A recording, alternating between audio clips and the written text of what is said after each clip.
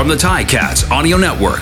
This is Ticats Today with Louie B. This is Ticats Today for a Wednesday, September the 29th, 2021. Hopefully you're having a great week so far. Just a few more days until the Ticats return to Tim Hortons Field.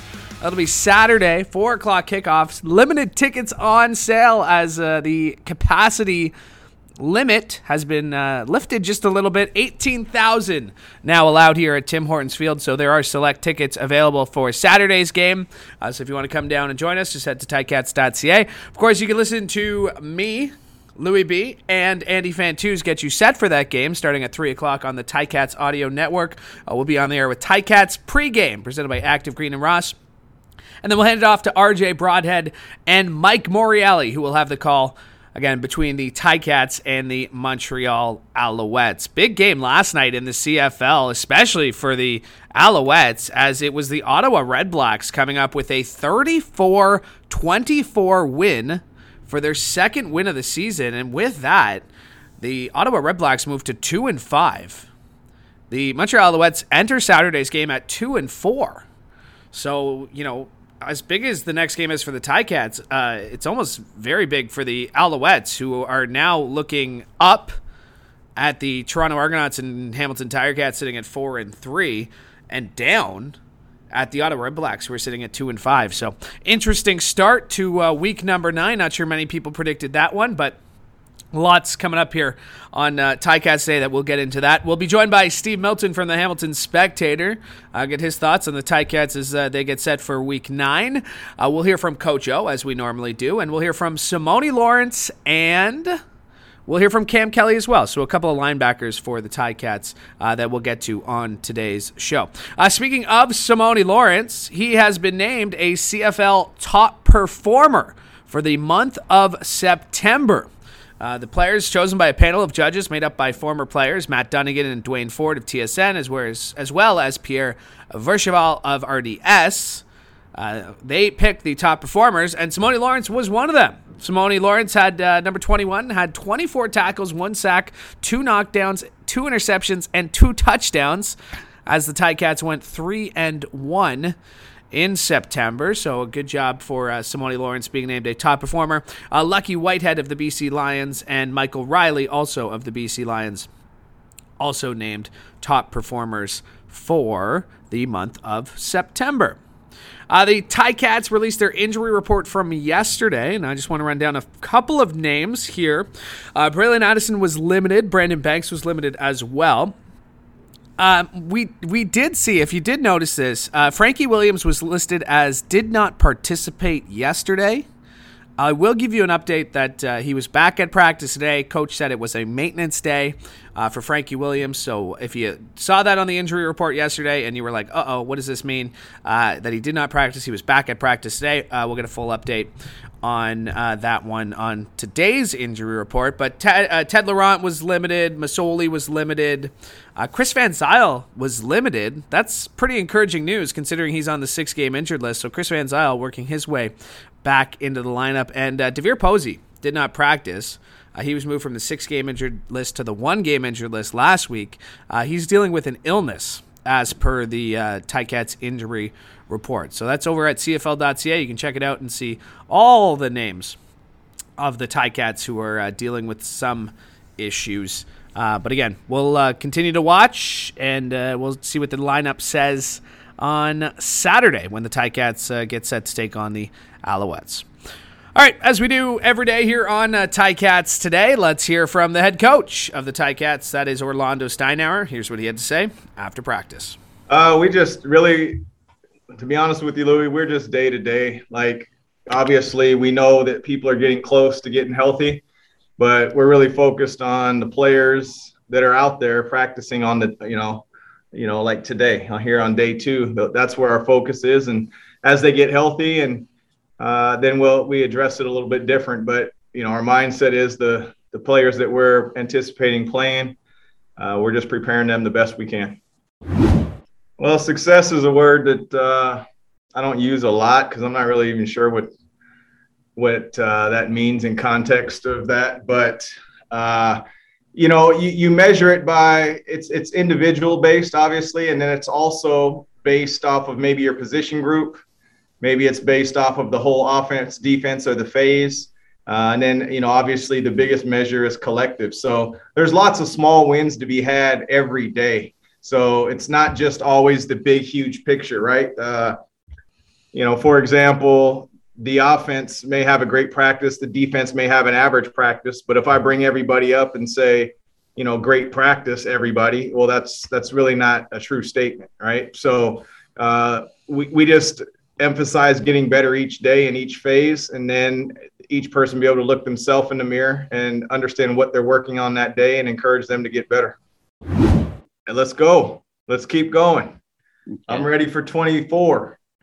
I'm ready for the full capacity. But hey, from where it was in the beginning, Steve, to where we're at now, it's exciting. And it's not just the players, right? That means that that's 3,000 more people driving or walking to the stadium or riding to the stadium that we can provide entertainment for, and then obviously they can cheer for us. So I'm excited for ourselves.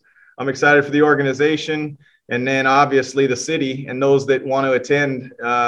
Tickets are a little bit easier to come by that way. That is the head coach of the Hamilton Tiger Cats, Orlando Steinauer, as he spoke after practice today. And he mentioned it, there are single game tickets available now. With capacity limits raised from 15 to 18,000. You can head over to ticats.ca and get yourself some tickets so you can join us here at Tim Hortons Field on Saturday. It is a 4 p.m. kickoff and some great seats still available, so ticats.ca for more on that one.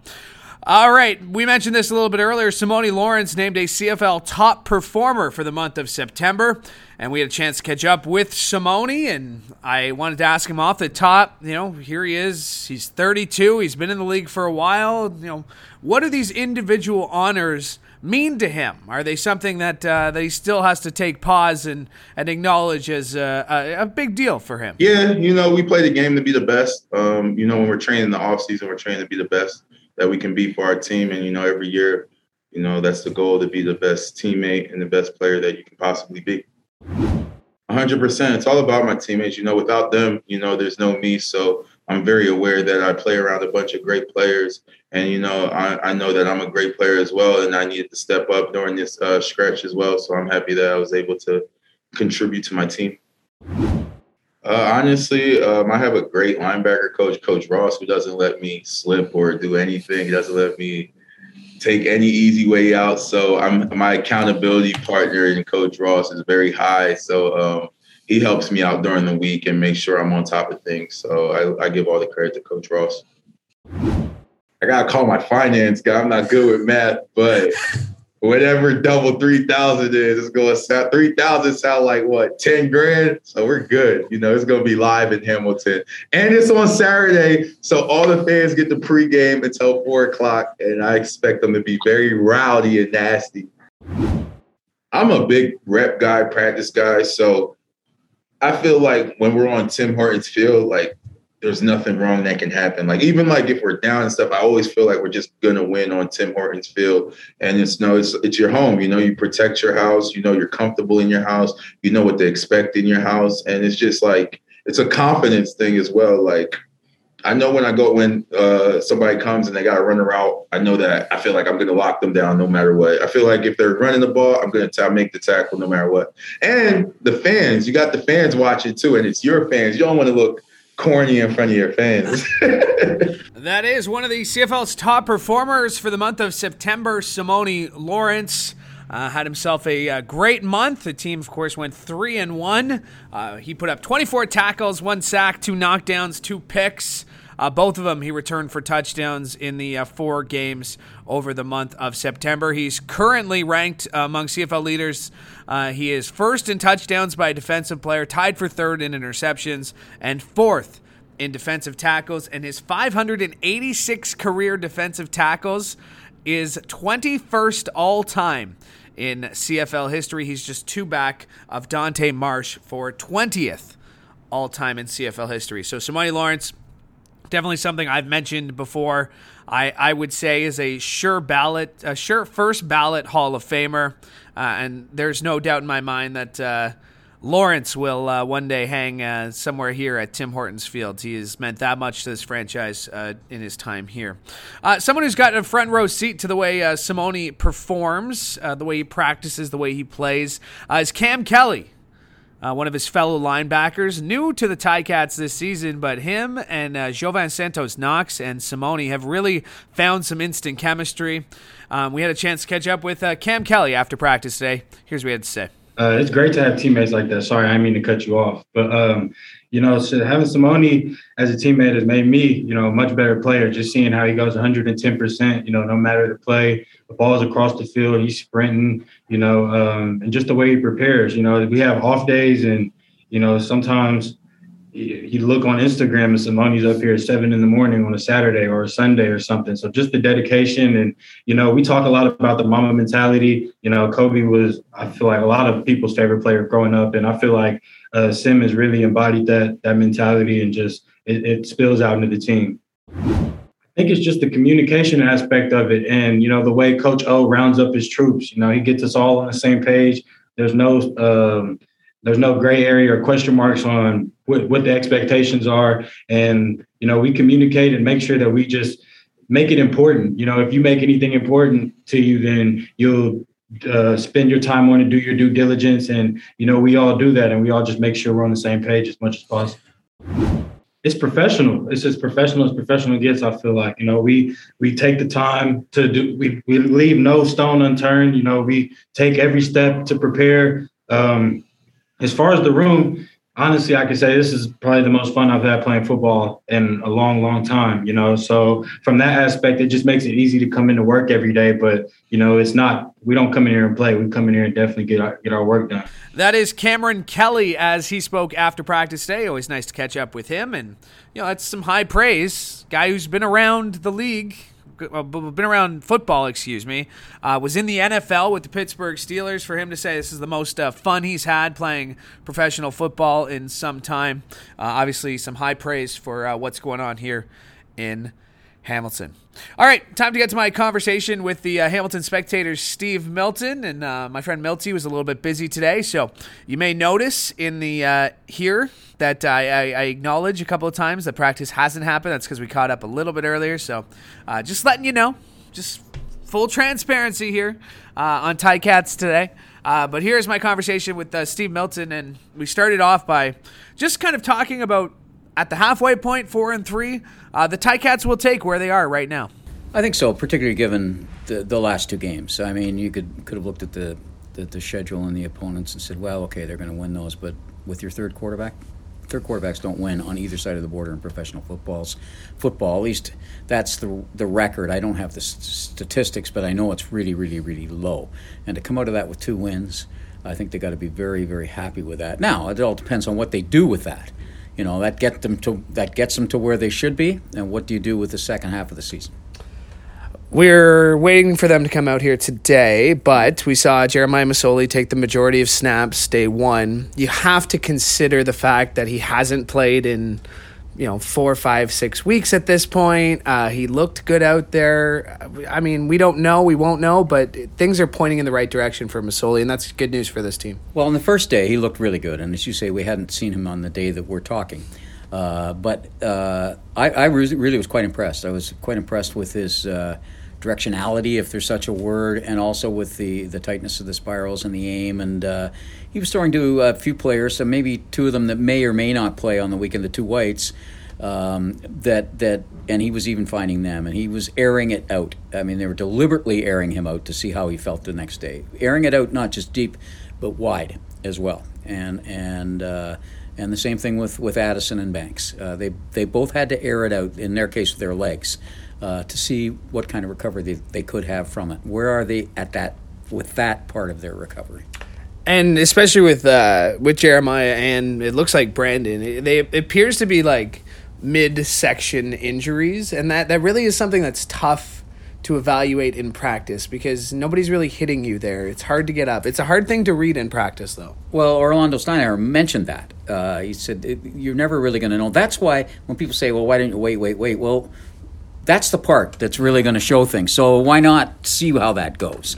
And you've got a lot of time after this game, too. There's a lot of time between all the games now. I think their shortest rest is the normal 6 days, isn't it? I don't believe they have any of these treacherous things that they had to go through for 4 games in 17 days. Nothing like that left. So I think they've got to test that part of it out. Yeah, you don't really know because those were clearly contact injuries, and it wasn't like non-contact injuries. Yeah. Taking a look at the Montreal game, the things that have worked for the Ticats might not necessarily work in this one. I mean, they'll need to be good defensively, but I mean, we've seen Vernon Adams Jr. they'll need to score more points is what I'm trying to say. That's what I mean, we've been writing that in the spec, and I think everybody knows that.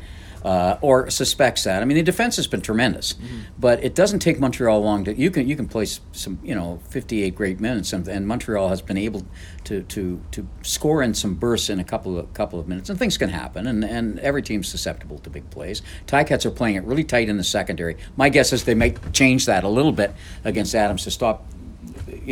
Just see where the rush is going and this kind of thing. They don't rush all the time. They don't rush hard all the time, but they rush enough that their secondary can do what they do best, which is beat ball hawks. I mean, there's some ball hawks back there. Roll's a ball hawk, and Chauncey Evans was brought in specifically because he's a ball hawk. In other words, make plays, take the ball away. So that involves tight coverage. That can leave you open to the one big play. So to answer your question and come back to it, yes, I think they probably have to score more. And the idea is to get up early so that you can play the ball control game that you have now developed a little bit. Part of that ball control game, though, is based on Watford's special skills that he has. And do you want to expose a quarterback who hasn't played that much, who has sore ribs, to the same kind of thing, which involved an awful lot of running, some of it tough running. Yeah.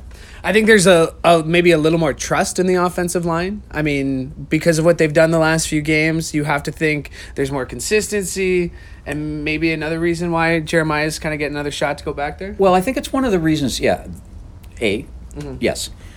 B, it's one of the reasons they kept the line together as much as they have. You can't just keep changing players in there. They had to try something, but they've also helped them out a little bit. They did that wide run, and some of those were really, some of the passes were long handoffs, throw wide, those kinds of things. Get your playmakers a little wide outside. You, the quarterback, you kind of maybe run to the outside and then come back up the middle when the line has had a little bit of help with the idea of firing off. They've run the ball 59. I haven't done the stats yet, but I don't remember.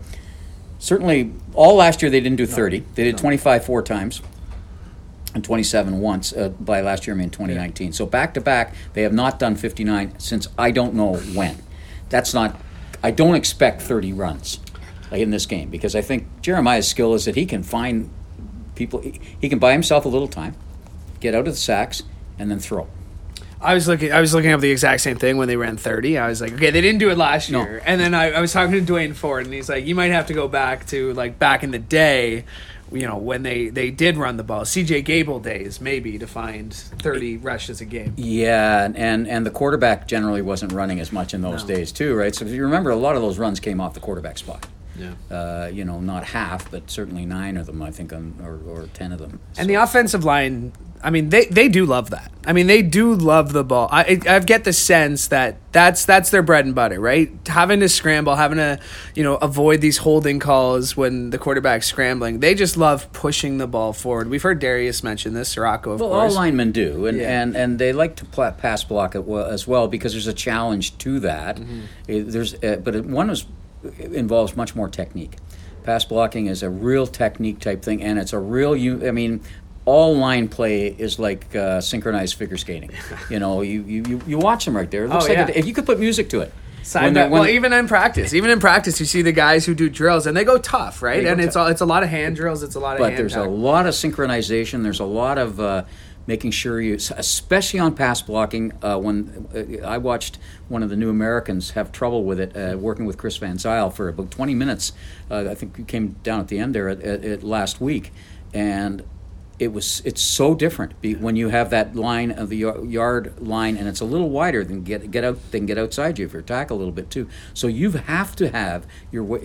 It sounds technical, but your weight over your feet. You can't take big steps because as soon as you big steps, there's a split second that you're off balance. That's when good defensive ends, and there's an awful lot of them in this league, get by you.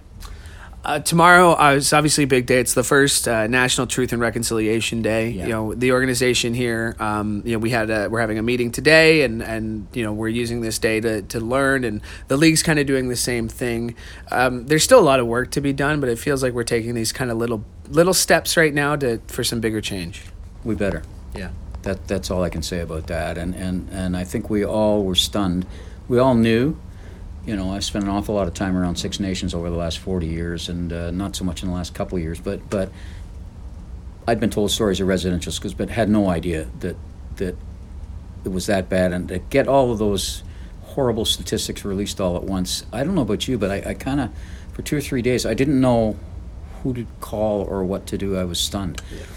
I was a bit shocked how much it affected me, and so we better do something about this. We have the TRC right in front of us. It's been there since, 2014 or something. We've instituted quite a few things in sports. Pan Am Games, which were here, the soccer, there was an awful lot to do with the Mississaugas and the New Credit were basically the host nation during that, but also Six Nations and the Haudenosaunee nation was involved in that. And I'm really, the observances that happen every meeting now, I really like that, and that's been going on for some time. But you have to take it further than that. Ticats have been, I would think, fairly proactive over the years. They've had an awful lot of programs, not an awful lot, probably not enough, but more than anybody that I know, involving particularly Six Nations. And interactive programs, and I'm assuming that those continue. They've got players with personal interests and always have in that, and consciousness raising, we're past that point. Yeah. It's action now. That is what the Truth and Reconciliation was. It was a call to action. There are 95. Yeah. They're not recommendations. No. They're calls to action. Okay, on emphasis on those two words, calls and action. So yes, whatever you can do within the sphere of the world that you live in, you must do.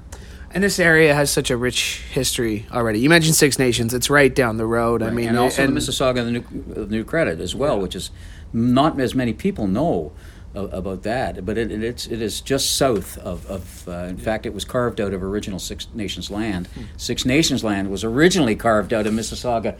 Of the New Credit. Yeah. They weren't called that at the time. I think they were just the Mississaugas at that point in English. And so there's a rich history there, and it's a tremendous history if you ever sit down with people. I don't know 2% of it, and I'm fascinated with what I do know.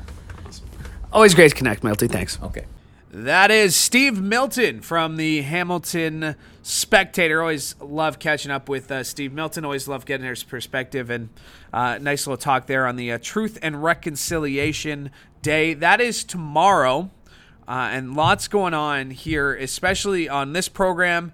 I'm very fortunate to have a one-on-one with Dane Evans, and Dane has been doing this on Instagram, where every time he plays in a city, or the team plays in a city, he goes in and kind of makes a land acknowledgement. And it's a pretty interesting thing that he's started doing this year, and had a chance to catch up with him. So our chat tomorrow on the show on Truth and Reconciliation Day. So make sure to join us on Ticats today. Make sure to subscribe to the Ticats Audio Network so you never miss an episode of this show or any of the other great offerings we have for you, including a brand new episode of Morielli and Hitch.